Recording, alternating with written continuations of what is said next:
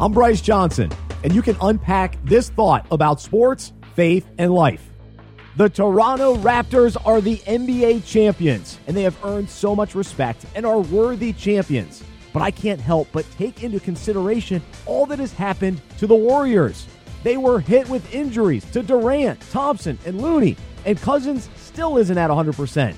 What's interesting is that after years of receiving the good breaks, building a dynasty, and doing all the right things to contend for a championship each season, bad things seem to happen to them all at once. Even though we shouldn't feel sorry for the Warriors after all of their success, we can wonder why bad things sometimes happen to great teams, which then leads to the more agonizing question of why do bad things happen to good people?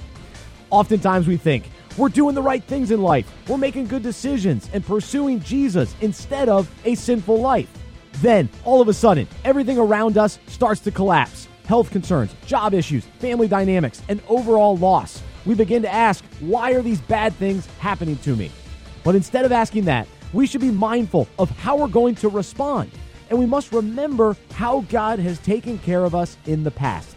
Similar to the Warriors, we can choose to be thankful for the wins we've already experienced and rest in knowing that so much is out of our control.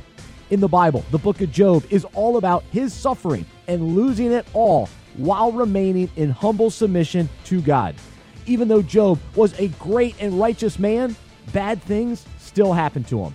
Job provides this perspective that can encourage us today. Naked I came from my mother's womb, and naked I will leave this life. The Lord gives and the Lord takes away. Blessed be the name of the Lord. Throughout all this, Job did not sin or blame God for anything. I'm Bryce Johnson, and you can unpack that.